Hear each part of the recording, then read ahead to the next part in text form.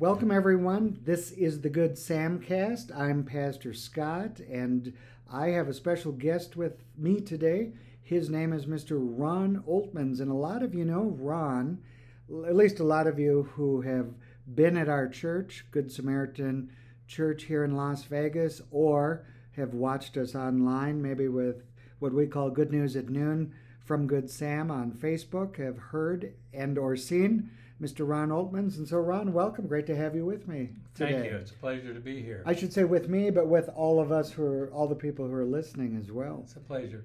So, Ron, just so you know, this is not an experiment, but I did pick you first to be the first interviewee, if you will, for the Good Samcast, because we're working on recording messages and all of that. But I just want to thank you because I thought it would be good or interesting for people from our congregation and beyond to get to know you a little bit better, and and hear some of the things that we don't always have time to talk about, even at noon on Good News at Noon, but also obviously on Sunday morning too. So thank you for being a willing participant.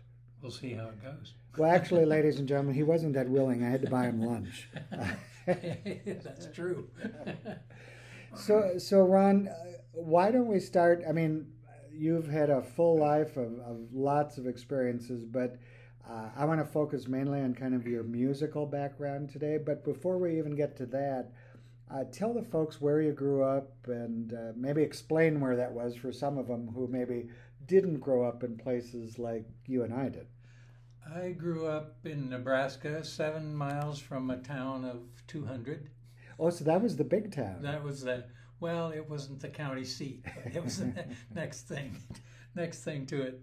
And on a farm, a diversified farm, not a large farm by North Dakota standards. But well, tell us what diversified meant, though. What did? Okay, we had alfalfa and wheat and oats and corn and barley and hogs and chickens and cows. All right. Now, again, we're going to kind of focus on the musical aspect of you, but my guess is you got exposed to it early in life. My mother played just enough piano that we could gather around the piano and sing hymns. Cool. And we were in church from as soon as we could remember, and learned a lot of hymns there, which the people who listen to Good News are being bombarded with those old hymns these days. Yeah, but what I love about it is a lot of people haven't heard some of those hymns for a long time, and they really appreciate it when you share them. I grew up with a lot of the same songs, and it's not. We don't always sing some of those songs here, but I guess tastes or times have changed a little bit too. So I love it when you do that. So was it the church you grew up in? Was it a rural church? So out in the country? It was in the country. I think probably 7 or 8 miles from the nearest town of 200. Wow. And about 3 miles from our farm. So how many people would be there if you had to guess on a Sunday morning when you were a young boy? I don't know, maybe 40 or 50 on a good day. That sounds kind of familiar to me. Everybody sits in the same place, right? They do, and in my younger years, the men would sit on one side and the women on the other. Wow.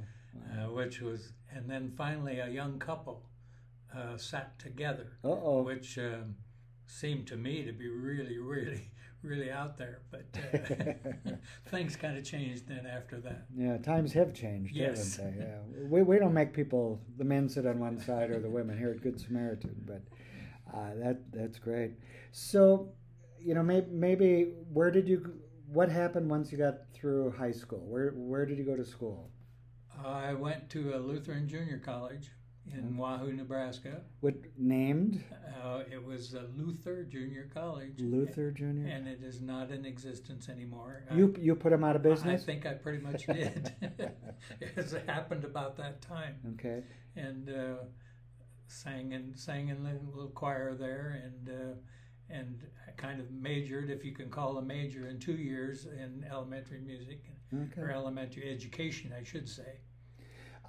Was it from Luther Junior College that you ended up in the Air Force? No. No, okay, so no, get me to the Air Force. Okay, well, there was, after Luther, there was teaching in a rural school in western Nebraska. Really? School that had grades 1 through 8. Are we talking a one-room school in rural? Or no, it had a little gym in the basement, and it had 2 classrooms, and in fact, a living quarters that I and my wife at that time lived in. Wow! And we had a band and a chorus and a football team, and it was a place to find out what you really liked. Wow! And I ended up settling on music. Cool. Then I went back to a senior college and graduated from college in music education. All right. And so, which college was that? Well, I went to Nebraska State at Chadron first, and then ended up at the University of North Dakota, and that's where I got my undergraduate degree. Which, by the way, was only 40 miles from where I grew up. That's right, and you would have been a tot at that time. a tot no longer, though. Wow, okay. So, you know, I know one of the things I've always found interesting, and I'm going to ask you to share a couple stories, was it then from the University of North Dakota that you ended up in the Air Force? Yes. Okay. My major professor at the University of North Dakota knew Captain Landers, who was the director of the Singing Sergeants. They had been to some kind of music school together, some military music school or something. And I think he gave him a call, and he said, "Do you need a singer?" And Captain Landers, well, send him down for an audition. And so where was that? Where was the audition? It was in Washington, D.C. Washington, D.C. I worked on Capitol Hill in Washington, D.C., and one of the great experiences I had, I didn't make much money at that time, but almost every night, at least in the spring and the summer, it was one of the branches of the military where it was either a chorus like the Singing Sergeants or a band, the Marine Band or the Army Band. Absolutely phenomenal music, and that's cool. So you auditioned for them. So that help me understand. Did you have to then enlist in the Air Force? Yes, you audition, and if you pass the audition, they say, "Okay, we accept you." Go to your local recruiter and sign up, and you have to go to basic training like everybody else for 8 weeks, I believe it was at that time, in San Antonio, Texas, during a time when it was 90 to 100 degrees every day forever, and exercise things outside were really fun, and no air conditioning, of course. But I digress. Then they gave you a guarantee that once you complete basic, you will not be thrown into the pot with everybody else. You're guaranteed to go to Washington and be in the singing group. All right. Well, that has to be some of a relief. They're going to basic training. Oh, by the way, we changed our mind, and now you're going to Vietnam or something. And the instructors didn't like us very much because they knew that we would be higher ranking than they were in a short time, because they took mostly people with degrees who were not going to be officers. Wow. So they increased our rank rapidly and to make up for it. Great. Pastor Scott here again with Ron Oltmans. It's the Good Sam cast from Good Samaritan, and we're going to continue in just a second. So Ron, you get through basic training, you're done with those 8 weeks you said, and now you're in the Singing Sergeants. So what happens, and where did you go, and who did you sing for, and just tell us a couple stories. Well, you're assigned then to Washington, D.C. because the Singing Sergeants is part of the Air Force Band, which also at that time included a bagpipe band and an orchestra and strolling strings that performed at the White House all the time, and so on. Well, the first thing you had to do, you got a stack of music 3 inches deep, and you had to start learning music because it had to be memorized.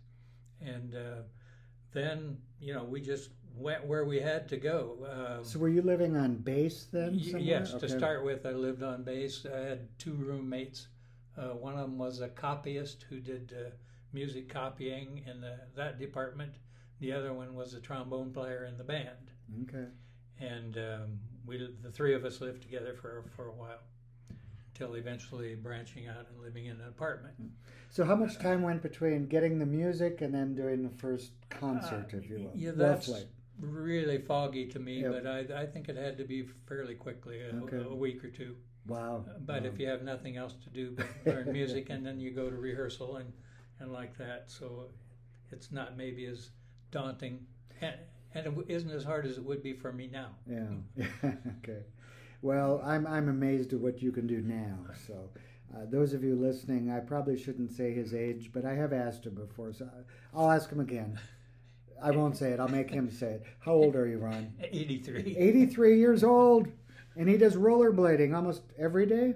About 4 or 5 days a week. Yeah. So this is one amazing guy. So you concerts now, are they just in Washington, or did you travel too?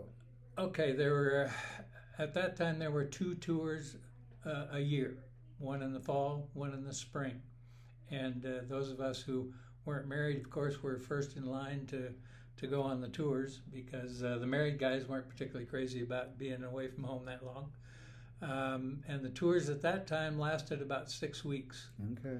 So those would go different parts of the United States. And during my time we also had a tour of Europe and a tour of South America. Wow.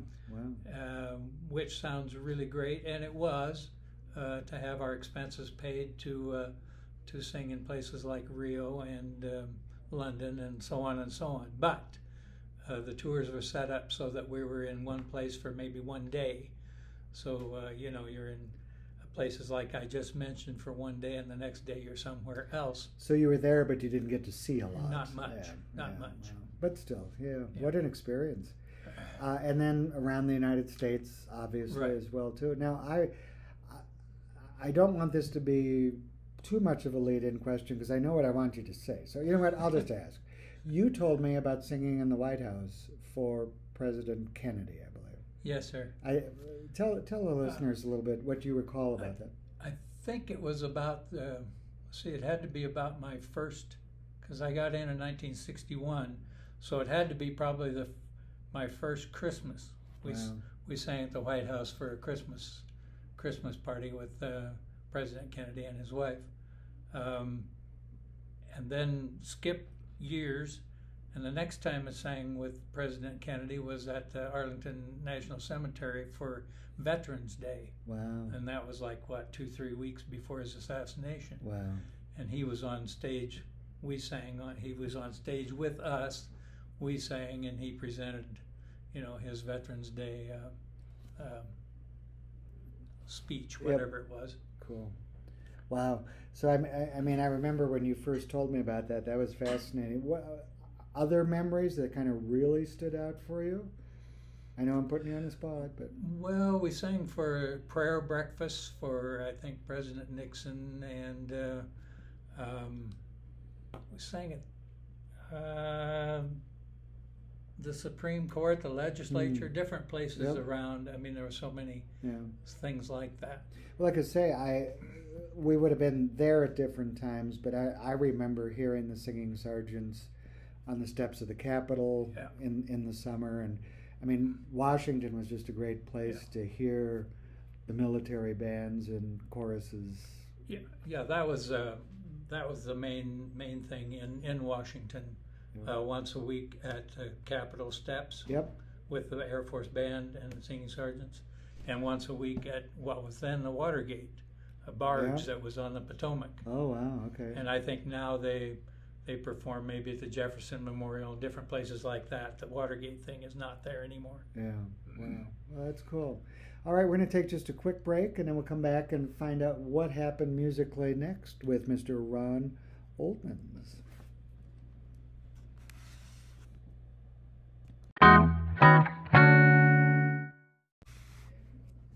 Pastor Scott here with Ron Oltmans. So, Ron, you're with the Singing Sergeants in Washington, but is it just the Singing Sergeants that you're singing with in Washington?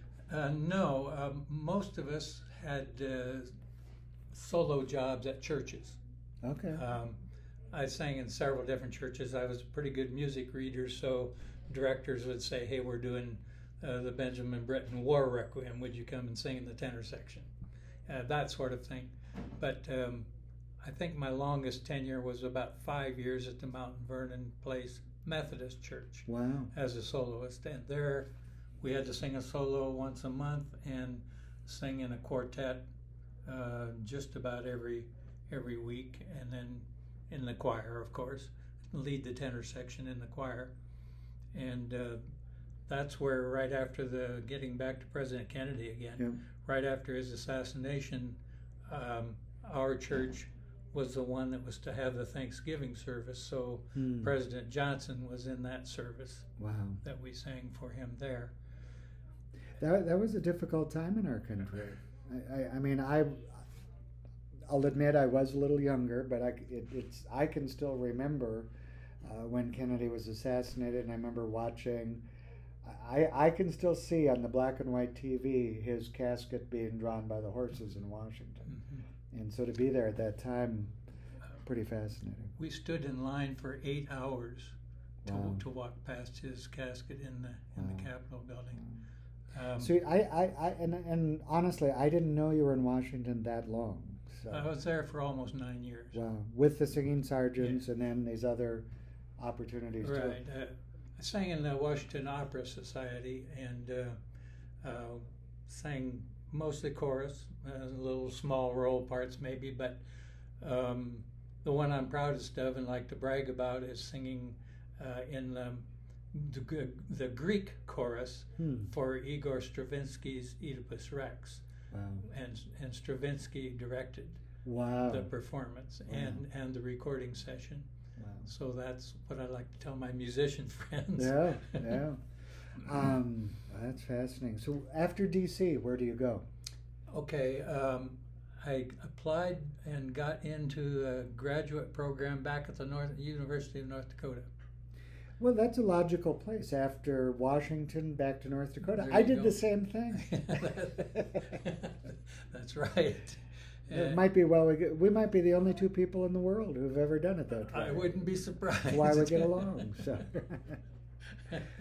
So, and I'm not making light of that obviously at all, but tell us more about that. Okay, I was in that program. It was a year-long program of internship to get a master's degree, which I did, and then got a job teaching music at the Grand Forks Air Force Base. Okay, and I remember that for the listeners, North Dakota had, still has 2 Air Force bases. I don't think they're not nearly as large now as they used to be, like when you were there, I'm sure, but at Grand Forks and then at Minot, North Dakota, and both of them were homes to some of the B-52s that would fly and be ready to fly in case there was some major conflicts. And actually, the farm I grew up on, every once in a while, B-52s would come flying over. It seemed like 20 feet above our head because they were out doing their practice runs and that. And the missile fields. Yes. I don't know if that's fact, but they used to say if North Dakota seceded from the Union, they would have the 3rd largest missile force in the world. It was true at one time because each missile, and I know we're getting off track here, but each missile had 10 nuclear warheads on it. Yeah. And so there was actually, the closest missile to our farm was only about 5 miles away. The good news is that we were well protected. The bad news was we were a target. Exactly. But you were right there on the Air Force Base, and then, so your students were from all over the country. All over the world, actually. If you would ask a class of first graders, for instance, where were you born? It was all over the globe. Wow. You know, Italy, Germany, Spain, France, you name it. And so what level were you teaching? I was teaching elementary music from kindergarten through 6th grade, and then later kindergarten through 5th. Well, and you folks listening, most of you probably have not had the privilege like I have. Ron will come in sometimes, and if our school has been in session, like I think during Lent when we have a midweek Lenten service, Ron will start singing to the kids, and it's fun to see a group of 80 kids go from very loud to very attentive, and you've got them in the palm of your hand when you do that. So you were a great teacher. Well, not necessarily, but I'm glad not to be doing it now. Let's put it that way. But it had its wonderful moments. Yeah, that's great. Now, I think you were involved with church choirs then in Grand Forks, North Dakota, too, right? I was. I got to do a lot of stuff besides teaching. I was choir director at two different churches there. One for eight years and one for 12, I think. Wow. And at the same time, I was doing a lot of solo things, and a thing that we've talked about before. I sang the national anthem for the university football team for 22 years. In probably very hot temperatures and very, very cold temperatures. Very cold. The cold ones are the ones I remember because hot there is not bad. Yeah. Hot there would be those of you in Las Vegas listening, hot in North Dakota would be about a very warm winter day here. Well, it got up to 80 or 90, as you know, but that's still not bad, not compared to, I think I sang national anthem before football games when it was obviously below freezing, and I think sometime below zero. Wow. When the band could not play because their instruments would freeze up. So you were a cappella. Yes. Well, you could do that well. I'm not worried about that. So, how many years in Grand Forks? Roughly. 1970 to 2000. Wow. 30 years. 30 years. And I know you have a lot of contacts back there yet, and obviously being involved in a couple different churches and in the school system and that too. And then Vegas after that? No. 6 years in Amarillo, Texas first. Okay. My wife at that time went to visit relatives in Amarillo, and she gave me a call and said, "I hope you were ready to move because I just took a job." Okay. And I was working with the North Dakota Census at that time, so I said, "Well, I can't come until census is done," and I did. Yep. So Amarillo, isn't there a song about Amarillo? Well, it's part of the highway. What is it? Highway 50. What is the 66? No? Yeah. Really? Route 66. It's on Route 66. I won't put you on the spot and have you sing it, but unless you I'm knew. Sure I could remember some of it. Kingston, Barstow, San Bernardino. I remember those places. Well, and just because this is a podcast, we can do this, but Route 66 does go through Kingman, and we've taken our son down, so because it ended up in the animated movie Cars. Oh. So we had to show Parker that it really did exist and share some of the history with him. But again, we're off track a little bit. We're going to be right back in just a second, a quick water break here for Ron and I, and if you want to pause, you can do that on the break as well.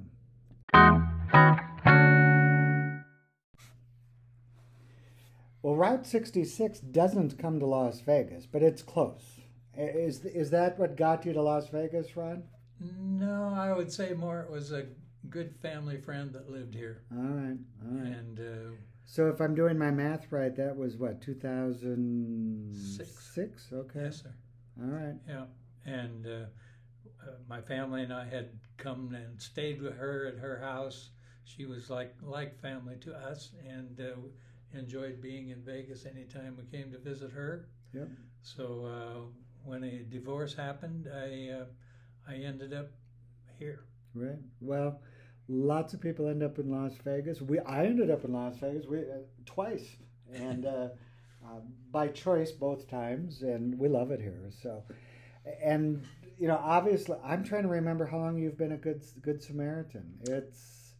It's at least 10 years because I've been around like 11, and I think you've been here the whole time I've been here. I find it hard to believe it's been that long, but it probably has, and most of that you gave me a hard time because I didn't sign up as a member. Yeah. Ron was checking us out for about 10 years. And well, 5 anyway. Yeah, okay. We did have one couple who beat you, though, because I think they'd been here 18 years, and then they joined, and now they've moved. But and if you're listening in Iowa, you know who I'm talking about. So, but we do miss you. One of the things, and the people listening know, I mean, you're 83 years old. You sound, I mean, I'm not a trained musician, but there is nothing I hear in your voice that would make me think, if I didn't know you, you're 83 years old. Does that always work that way, or are you just blessed in that sense? Or I consider myself blessed that I can do any of the things that I can still do. Well, yeah, especially rollerblading. That too.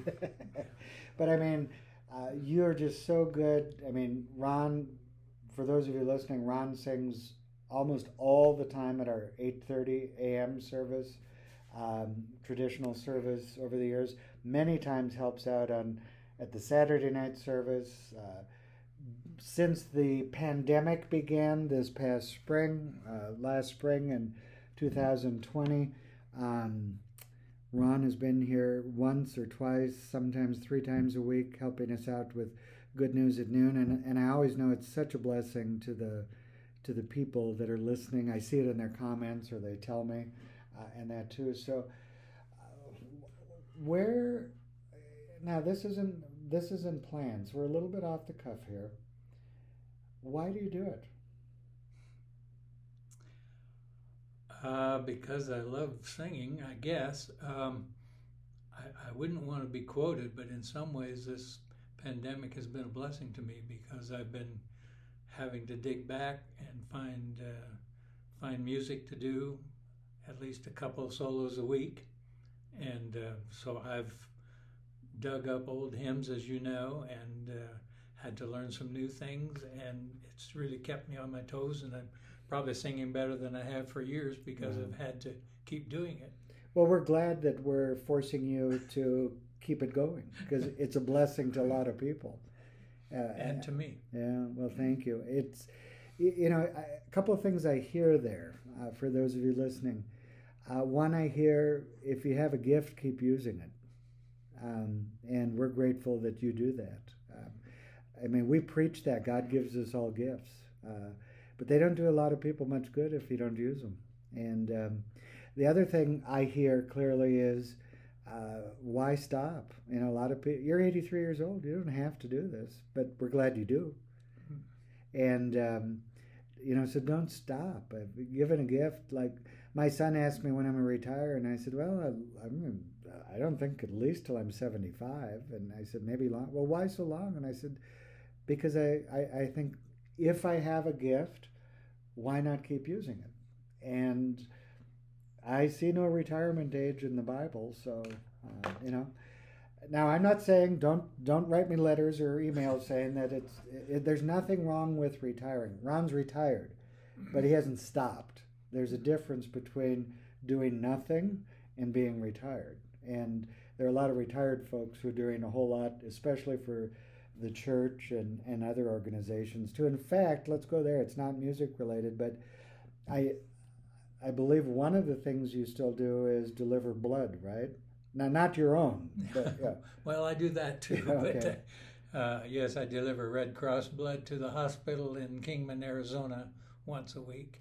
What is it, Wednesday morning? That's right. So, I mean, you drive 2-3 hours one way and back? And... It's,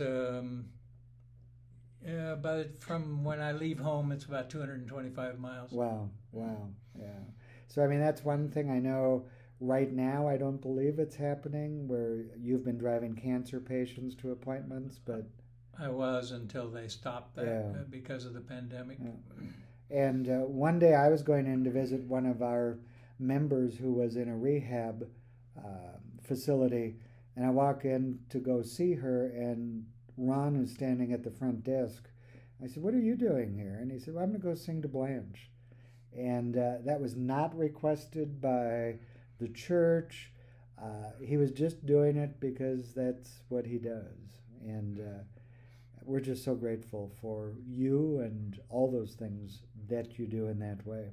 What am I missing? Am I missing any music stuff that they should know about, the people that are listening right now? Oh, we've probably given them plenty to think about or be bored with. I don't think they're bored at all. I just thought it would be fun, and I'm grateful, Ron, for this first kind of show, if you will, in our podcast, because like I said, this isn't a conversation we can do on Sunday morning at church. We can't really do it on our Good News at Noon, but we can do it on a podcast. And thank you, in a sense, for being a guinea pig. I appreciate that. But I hope those of you listening too who either know Ron personally or who worship with us at Good Samaritan, or maybe you're listening to this for the first time and want to just check out the church more, this place that he calls home and that he graces us with some of his music at. You can look on Facebook, but also at goodsamlv.com. Goodsamlv.com is our church website, and you can see some recorded messages there, and Ron pops up on some of those. Like this coming weekend, which is going to be October 11th, 2020, there's just 2 songs in our recorded service, and you're one of them singing the 23rd Psalm. And then after the sermon, there's a contemporary praise song. So we have different kinds of music, and Ron's one of those people who is trained, I would assume, classically, basically, and then, but is just able to, sing gospel songs and kind of that wide repertoire, if you will, and we appreciate that so much about you. So Ron Oltmans, thank you for being with us today on the Good Sam Cast, the first interview in the Good Sam Cast, and we appreciate that so much.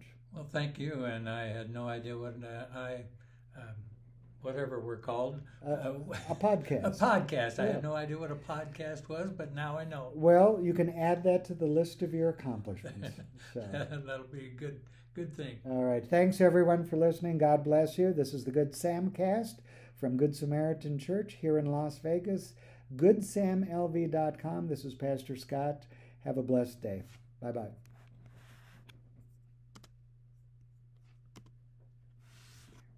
Well, your gift of gab did it for us again.